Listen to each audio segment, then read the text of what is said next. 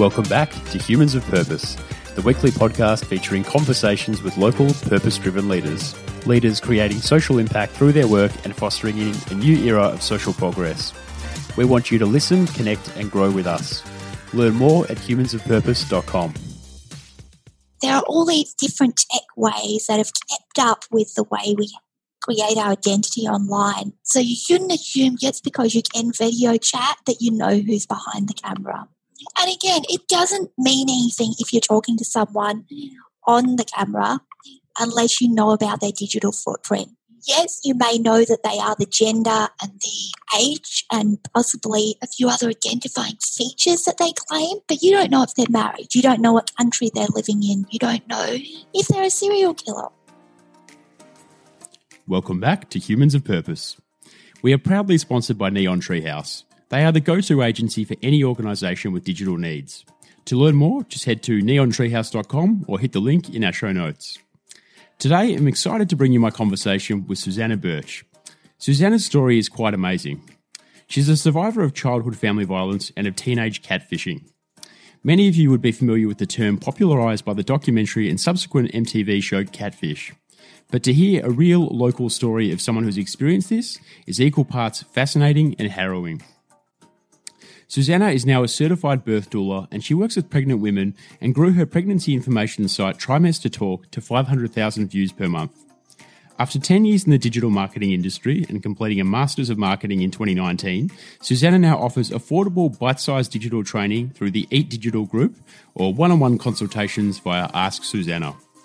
Susannah is truly an amazing person and role model, and I'm really glad that I managed to connect with her via Twitter. I hope you enjoy my conversation with Susannah as much as I did. So I am absolutely thrilled to be joined by Susannah Birch. Welcome to the podcast via Zoom, Susannah. Thanks for having me, Mike. I'm looking forward to an interesting chat. We've had this booked in for a little while and we kept jumping around with dates, but I'm really happy we finally locked something in because there's so much to talk about with you. I don't want to get in the way of some amazing storytelling that you do about your background, your history and some of your struggles.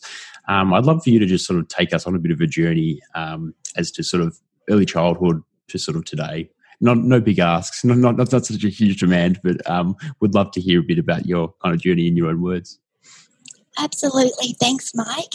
Well, my journey hasn't been a simple one. It's involved quite a few different people along the way, but I got to where I am today starting from something that happened when I was 2.5 years old. So at that point in time, I had parents who'd been married several years. I was a 2.5-year-old toddler and life was, seemed really great. I was living at home with my parents and then my mother started exhibiting strange behaviour. And at that point, it was the late 80s. And people didn't really have a lot of idea about mental health and what it meant when there were issues and so on. So my father just thought that maybe she needed to get out more, she needed more of a social life. When she started reading more of the Bible, when she started saying strange things, maybe you just need to have a chat with her and put her on the right track. But unfortunately, it wasn't that simple. So when I was 2.5, one morning my mother woke up early, sent my dad off to work. It was an Australia Day weekend and she boiled a knife and then she cut my throat. So it wasn't what anyone expected. It wasn't what my father expected.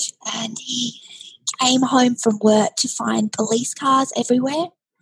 And that kind of started a saga in our lives. Now, one thing I was very grateful about at that point, which I didn't realise till years later, was the fact that the police kept it very quiet in the media, so we had privacy, which was great because, as you've probably seen from some other big cases where children get hurt, it can get very high pressure for all the people involved. And fortunately, there was very little in the media, and we had that privacy. I went on to have surgery, multiple surgeries, in fact. And I had a tracheostomy tube in my throat for 11 years, which is, as you can hear, my voice is a bit breathy. And that's why, because I still have a paralysed vocal cord. And I went on to live with my mother and be homeschooled by her till I was around 13 years old. And, that's how my story kind of started till my teenage years. That's incredible. I mean, we covered some really heavy content there. I want to come back and ask you a bit more about it later, but I'm curious what happened at 13, and I think you go to live with your father at that point. Well, that was the point at which my mother actually took me out of the state and went to stay with her relatives over on the other side of Australia. And he experienced another psychotic episode. And that point, when she actually did that, was when I realised, okay, something strange is going on. As I was getting older, I realised that this wasn't normal behaviour for a parent. And when my father actually found us in the end and came to get us and take us home, I actually said to my dad, I think you need to get a divorce. And I think it was 3 or 4 months later that my parents actually made the decision to split. And I went from being homeschooled into a traditional school, which was a bit of a culture shock. And I then continued talking to my mother, but I lived with my father. And in 2008, I cut off contact with her and stopped talking to her completely. And so how hard was doing that? It wasn't an easy step. There were multiple times where I thought about it, but you know how it is when you say, I'm going to do something, sometimes you go back and forth and you're not quite sure. It's a huge step when you've got someone in your life and you stop talking to them. So I had tried before, but 2008 was the one that really stuck. I just kind of got really tired of the way that she treated people around her. I think she has some undiagnosed issues. She was diagnosed with schizophrenia originally, then re-diagnosed with bipolar, but I believe there are other things going on as well, and she could be quite toxic. So often he'd talk to me for a short period of time, and then she'd experience a psychotic break, and any secrets I told her, any information she would then use against me. So I didn't want that kind of person around my children when I had them, so I felt it was best to cut her off at that point. So that's a whole lot to take on board at a young age, having such a complex relationship with your mum. And, you know, you experience some pretty horrific violence. How do you, and when do you start talking about that with people, and sort of when does it sort of catch on and become public and in the media? As I said earlier, I was very lucky that we didn't have publicity around it originally, and we had that time to heal and figure things out. But when I think I was 26 at the time, and I met a journalist who came to a writing group because I love people, and I started a local writing group, and she attended, and I started helping her with some of her marketing because I love amplifying important messages, and he was a journalist who specialised in trauma and abuse. And I told her my story just when we were chatting, and she went, whoa, okay, where did that come from? And at that point she said, we need to do a story about this and put it out there and help other people. So when she said that, I was like, no, probably not. No, I don't think so. And he kept talking to me about it, and she didn't pressure me, but he then took me through the process of actually telling my story. In about 6 months down the track, I went, okay, we can do this. And then we worked on it for a year, and then it went to the media. Now, that was the point at which it all went a little crazy, and that was full on. I would recommend, if you're going to tell your story to the media, be prepared and have a good support network, because my story went viral in 10 different languages. Just hold on one sec. I'll come right back. I just got to let sorry, we're back on. I just had to let my wife out. So you get all this media attention. You work on the story and you work on how you're going to put it out to the media. How important is sort of working with a trusted journalist and really shaping a story before it sort of, just gets out? I was very lucky to accidentally find a journalist who actually specialised in abuse and trauma stories. So she'd worked with a lot of cases of abuse in schools, and she had honed her craft, I guess, to the point where she's really good at working with survivors and doesn't pressure them and knows how to take the time to tell a story in depth as opposed to going, oh, look, we're a headline today. So I think it's so important to do that because I have worked with other journalists since, and some of them, they're all about the headline and they don't get the story right, they don't get the message right, which is the most important part if you're sharing your story. You need it to have a purpose. And if the message isn't there, you're not fulfilling its purpose. It's so well said. And I found in my own experience as of recent times working with a journalist that you can write to like 5 to 10 of them and you get nothing, or just really like they don't get the story. You get one who really gets it and you develop a relationship very quickly. And you there's a real interesting trust dynamic there, isn't there? Because you really, once you give them your story, you're really trusting them to put it in a positive light or just, give it the truth it deserves. Absolutely. So in my case, I was very fortunate with that, and everything that happened after wasn't because of her. She was amazing. But I will say that after the story went to air, it was very full on because I had my story go across multiple networks, multiple countries. And I was receiving emails from all over the place from people who were offloading their stories onto me. And it's not easy when you're a survivor, when people are treating you like a psychologist. And you really need to have preparation for that. And be aware that it's a really big deal and it's okay to take time and get support to get through it. Very well said. Let's talk a little bit about intergenerational violence and breaking the cycle. Like, what does it do to a relationship like this between a mother and daughter to have gone through what you went through, and what lessons can we sort of take away that can maybe help to break the cycle for future incidents or current incidents? I do think that one of the things that I've taken away from it is the fact that many people don't acknowledge that there can be issues between a mother and daughter. So I run a few groups on Facebook and I talk a lot in the area of mother and daughter relationships. And so often women who've been emotionally or physically abused by their mother are basically shut down because we're taught that no matter what happens in your life, you're meant to love your mother. And the problem is not every mother is meant to be a mother and can fully fulfill that role in so many different paradigms. So I think it's important for people to be aware that if you don't have a good relationship with your mother, that's okay, and you shouldn't shame other people if they have issues with it either.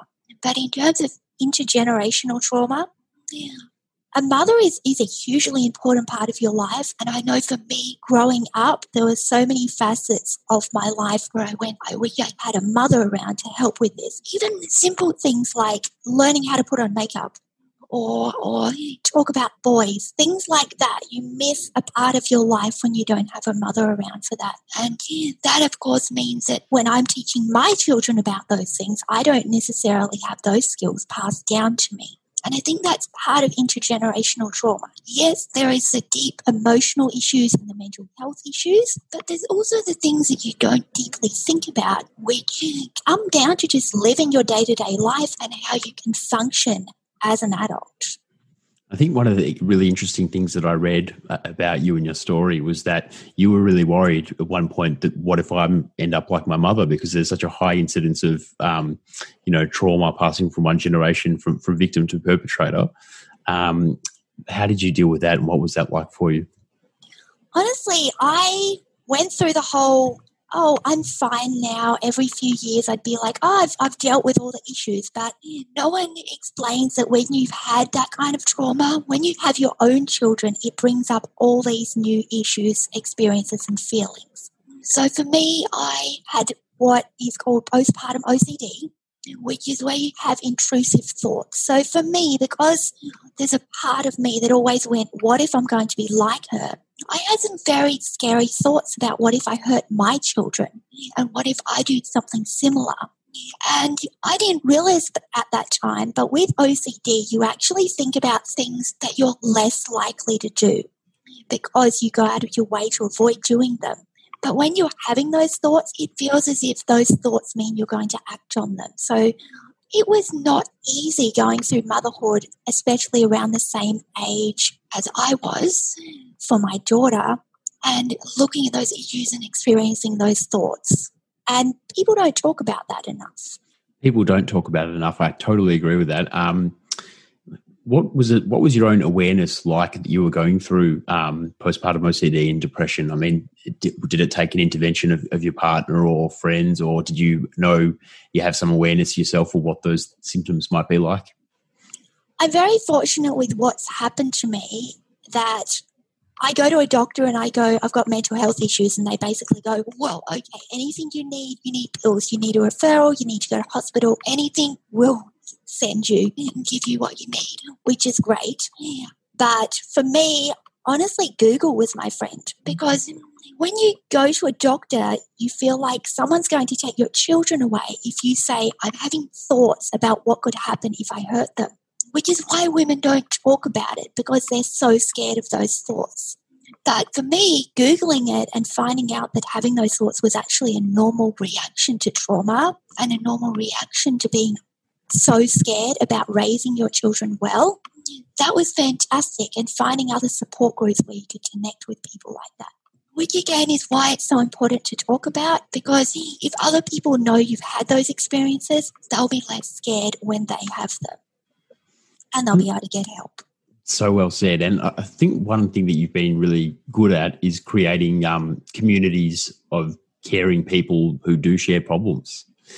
What's that been like? Well, as I said earlier, I love people, and I love bringing people together on like-minded topics, whether it's negative or positive topics. Sometimes even the negative ones can bloom into something very, very positive and supportive and helpful. So I've run groups around supporting women who don't have mothers. I have a big Instagram and Twitter following, and I try and engage and be very honest and open about my mental health on those platforms. And I've met some amazing people through that. I've recently started using Clubhouse as well. And I've also run pregnancy groups and things like that. But you meet some amazing people, and you realize that anything that goes on inside your head that feels like it's out of the ordinary actually isn't. So many people are experiencing the exact same thing as you. It's really well said. And I think some fundamentally very important points there about, particularly around sharing your experience, I think is so important. And I guess another reason why I'm grateful that you're here today. I'm curious to know a little bit about your career journey and the shift into digital marketing from journalism. Well, that's a good question. Honestly, it all happened by accident. I'm very much that's a nice, bright, shiny object. Let's go try that out.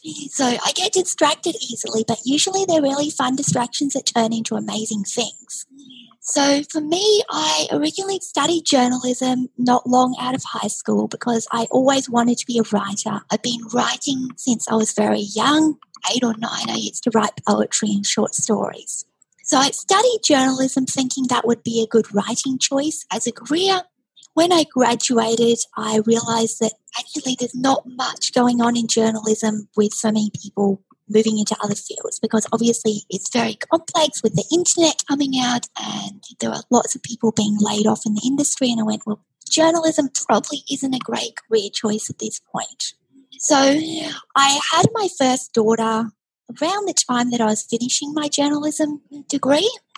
And when I had her, I realized that I wanted to try something different because I'd only been working as a cashier up to that point. And I tried making a website. It was absolutely terrible. It was about pregnancy. I had no idea what I was doing.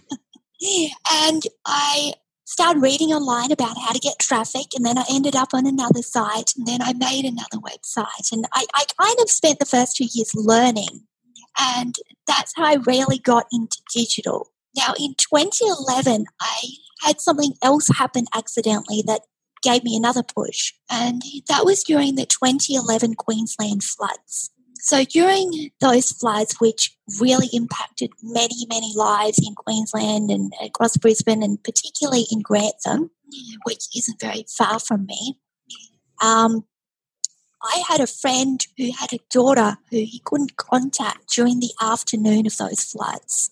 And I went, I'm going to start a Facebook page to try and connect with people, and hopefully someone will know where she is. And I started the page and, it had 500 likes in half an hour. Within 48 hours, it had 42,000 followers. Wow. So you hit the button on the head where there was a gap. Absolutely. So I'd never done anything with that much reach before, and it was very full on. And I ended up with, I think it was 5 or 6 different people helping me around the clock. We had an average of a new post to the page every minute from people looking for help and support. And that continued for 2 to 3 months afterwards, and it really taught me a lot about talking to the public, getting important messages out, supporting people, connecting people, and it was a great learning experience. So putting together what I learned from that in the social media realm and what I learned about websites up to that point, I ended up starting a pregnancy website called Trimester Talk, and I grew it to 500,000 views a month by 2017. And I had a big Facebook page, a Twitter following for it. It was quite big. And I actually used that to get into working in agency work, in startups, ended up going and doing a master's in marketing because of it. So, yeah, it isn't the traditional journey, but it is really cool that the internet allows you to get out there and try things and see what works and connect with people. I really like how your career kind of zigzags as well. Like people often try and tell like a straight narrative, linear story, but I think that the road less traveled is far more interesting much of the time. Mm-hmm. Look, I really do want to talk to you about the catfish experience that you had. I think you had the experience way before there was a TV show called Catfish, which kind of popularized the concept or the I guess you could say typology of it. What was the experience? Can you tell us a bit about that story and sort of how it impacted you? So back in 2002, for everyone who remembers back that far, there was MSN back in the day, and there were chat rooms and there was Yahoo, all those little goodies on the internet. And I thought I knew everything, as any teenager does. So I had the internet since I was 9 years old. And when I was 15, I knew how it all worked. And I went into a teen chat room because that's what you do of an afternoon after school when you're 15. So I started chatting to some people there, and I started chatting to a guy. And he said he was actually from the same state as me, living only 8 hours away, which on the internet is really rare because most of the time you meet people from around the world. So we began chatting and we got on really well. And it was a complex kind of relationship at first, but we ended up dating online for 3 years. And he had a lot of ups and downs. He was quite manipulative and he had a lot of toxic behavior, which I didn't recognize at that point, because we also could have, like one weekend we had an 18-hour conversation on the phone. Oh my Lord, 18 hours. Yeah, so I think I slept for like 3 hours that weekend and we just kept talking on the phone for hours. So it felt like we had a good connection, but in fact he was very much manipulating me. And I was 15, he was 17, and I thought things would go somewhere. And he ended up proposing when I was 18. And 2 weeks later, he took it back. He's like, no, I don't think this is going to work. And by that point, I went, it's been 3 years. You've always got the excuse that you can't use a camera because your parents are there, or you can't come visit because you don't have enough money because you're starting uni. And it just didn't add up anymore. I couldn't put up with it anymore. So I stopped talking to him as regularly. We broke up. But I did still continue talking to him for another 9 years. So in total, it was 12 years. And up to that point, I had no idea what catfishing was. But when I was 27, I found out about the TV show and I went, oh, that's a thing. I didn't realize that was such a huge thing on the internet. So I actually used an online search to find his identity, and it turned out he was actually 62 years old by that point. He wasn't 2 years my senior, he was 35 years my senior. And he had a wife, he had children, he had grandkids, and yeah, it wasn't a fun ending to the story at all. Yeah, that's legitimately a crazy story. Like in the first few years, how suspicious did you get because he wouldn't have the webcam on or you wouldn't arrange to meet up? Was that kind of in your mind all the time, or it only just started to kind of click in a bit later? Honestly, when you're a teenager and someone uses their parents as an excuse, you commiserate with them. But yeah, my parents are a bit the same, kind of thing. So it didn't seem as big a deal. I suspected he was lying to me about something, but I thought it was something he was embarrassed about. Maybe he didn't get good grades. Maybe he didn't get into uni. Maybe he was on the dole or living with his parents. I didn't think he was lying about his entire identity. And I mean, it's just a really wild situation to have gone through. I guess I'm wondering, how do you kind of feel when is it like a bombshell feeling? Like once it lands with you that that's what's happened, this has been a catfish situation, does it sort of kind of unravel your mind a little bit? Weirdly enough for me, I experienced relief because for 12 years, I'd been like, why did he propose to me and then dump me? Why did he always keep me at arm's length? When I found out there was really him, not me, it felt so good to know, hey, it wasn't my fault. It wasn't anything I did. It was nothing I could control. So it was a huge relief to have that burden off my mind. And you said you did an internet search to work out his identity. That's some serious sleuthing, like pretty impressive stuff. Sorry, I should correct that. I paid someone to do an internet search on him. Oh, so awesome. I had tried over the years, every detail he gave me, I was like, I'll Google him. He mentioned his father's business. I'll Google that. But I could just never find him. And I hadn't realised till that point why. And how did that person find him? So I actually used an online service called Social Catfish, and I paid them a fee, and they said, all we need is a photo and an email address and we'll find him. And it took them 24 hours. That's incredible. Went, wow. That's incredible. Wow. Yeah. The fact that exists is amazing. That's really quite something. A little scary, but yes, amazing. But then after the relationship ends, you decide to keep speaking to this guy. So that was before I found out he was a catfish. Okay. So after I did find out he was a catfish, that was it. I actually went on a current affair and they did a sting on him. He ended up losing his job. He was a university lecturer. So I haven't talked to him since that happened. So that was 6 years ago, I believe. So you decide to tell the story and it actually, the media creates some kind of impact, like a positive impact in a way. Yes. So one of the reasons I came forward was because I knew he talked to other women on that same teen chat room. And I was kind of hoping that I'd be able to contact them, but honestly, no one ever came forward, which was a bit of a letdown. And another thing with the media, when you share your story, you really hope it reaches the right people. And I had a lot of people contact me going, I've been catfished, thank you, but I didn't actually have anyone come forward who had known about him or talked to him back then, which I was a bit sad about. Yeah, it's very understandable. Where are we at now in terms of how people actually take care of themselves online to prevent things like that? I guess you'd call it internet safety. What is the sort of state of play and current practice that you see? And do you think people are doing self-protection and sort of their awareness about this kind of behaviour better now than before?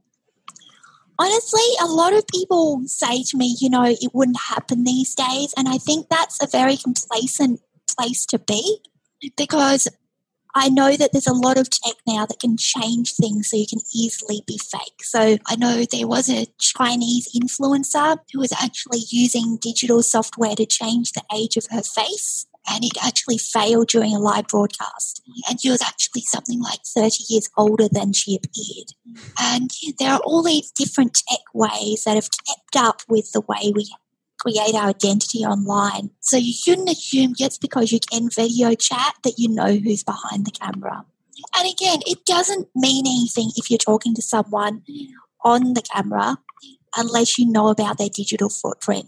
Yes, you may know that they are the gender and the age and possibly a few other identifying features that they claim, but you don't know if they're married. You don't know what country they're living in. You don't know if they're a serial killer or something else that's going on. So just because we have the option to use tech these days doesn't mean people can't still use it to trick us, because tech keeps up with what we do. So, as a result of your experiences, are you super wary? Like, are you the one who's telling everyone, make sure you use an encrypted messaging app, make sure that you're using a secure browser, make sure you put the dot over your webcam? Do you do that kind of stuff, or? I'm less wary about that than you'd think. But at the same time, I always want to know that people have a real digital footprint. So these days, if you don't have, a school newspaper that mentions you, if you haven't been, listed on a website somewhere as an employee, it's kind of unusual because we all have a digital footprint, whether we intend to or not. And if someone doesn't have any digital footprint at all, it's usually a telltale sign that they're making something up. So look out for someone and their friend network, who they're connected to, where they've been, their appearances online. I think that's really the main thing you can do to make sure you know who you're talking to online. And a tip that I would add is don't just accept everyone on any platform that requests your friendship or connection. I had a person reach out recently who didn't have a profile picture, already a big cross, and it turned out she only had 3 connections, because I checked on her page. And so definitely a bot of some kind or a fake, but you've got to take that extra step and do your checking and look at the footprint as well, I guess. I guess that's another issue as well. If you're adding people on random platforms, you've got to be aware of what data about you they can actually track down. So I personally made the choice that I don't share photos of my children online right now. I'm not waiting till they're old enough to be involved with that decision. And I think it's really important to be aware that people can steal your data and do things with that. Well said. So you've also, you're running a number of projects at the same time, but you've also got your autobiography that's being edited at the moment? Yes. So the editing process is the worst part. I will say that. The writing part is far easier. Rewriting, not so much. So at this point, I'm trying to get all the edits done, which isn't fun. And it's actually been turned into a film script as well, which came first place in a film award last year, which is really exciting. And we're looking at getting that produced as well. That's incredible. Hey, this has been an amazing conversation. I do want to leave the right links in the show notes as well. Could you tell people how they can connect with you and learn more about your work online? Thanks, Mike. Absolutely. So I am on every social media platform because I love digital and I have FOMO, don't we all these days? So you can find me on nearly every platform under my name, Susannah Birch, SUSANNAH BIRCH. And I'm pretty much everywhere. I'm an addict, I admit. It's amazing. Thanks so much for chatting. Hold on the line for a sec and we'll have a quick debrief. Perfect. Thanks, Mike. If you enjoyed this episode, make sure you hit the subscribe button in your podcast player or the link in today's episode notes. Why not share the podcast with your networks? After all, 62% of our subscribers come from word-of-mouth recommendations and social shares. You could also leave us a 5-star review and some kind words in the iTunes store. If you love what we do each week and want to support the show, you should join our growing community of Patreon supporters or consider becoming a show sponsor. To learn more about all of that, just head to humansofpurpose.com.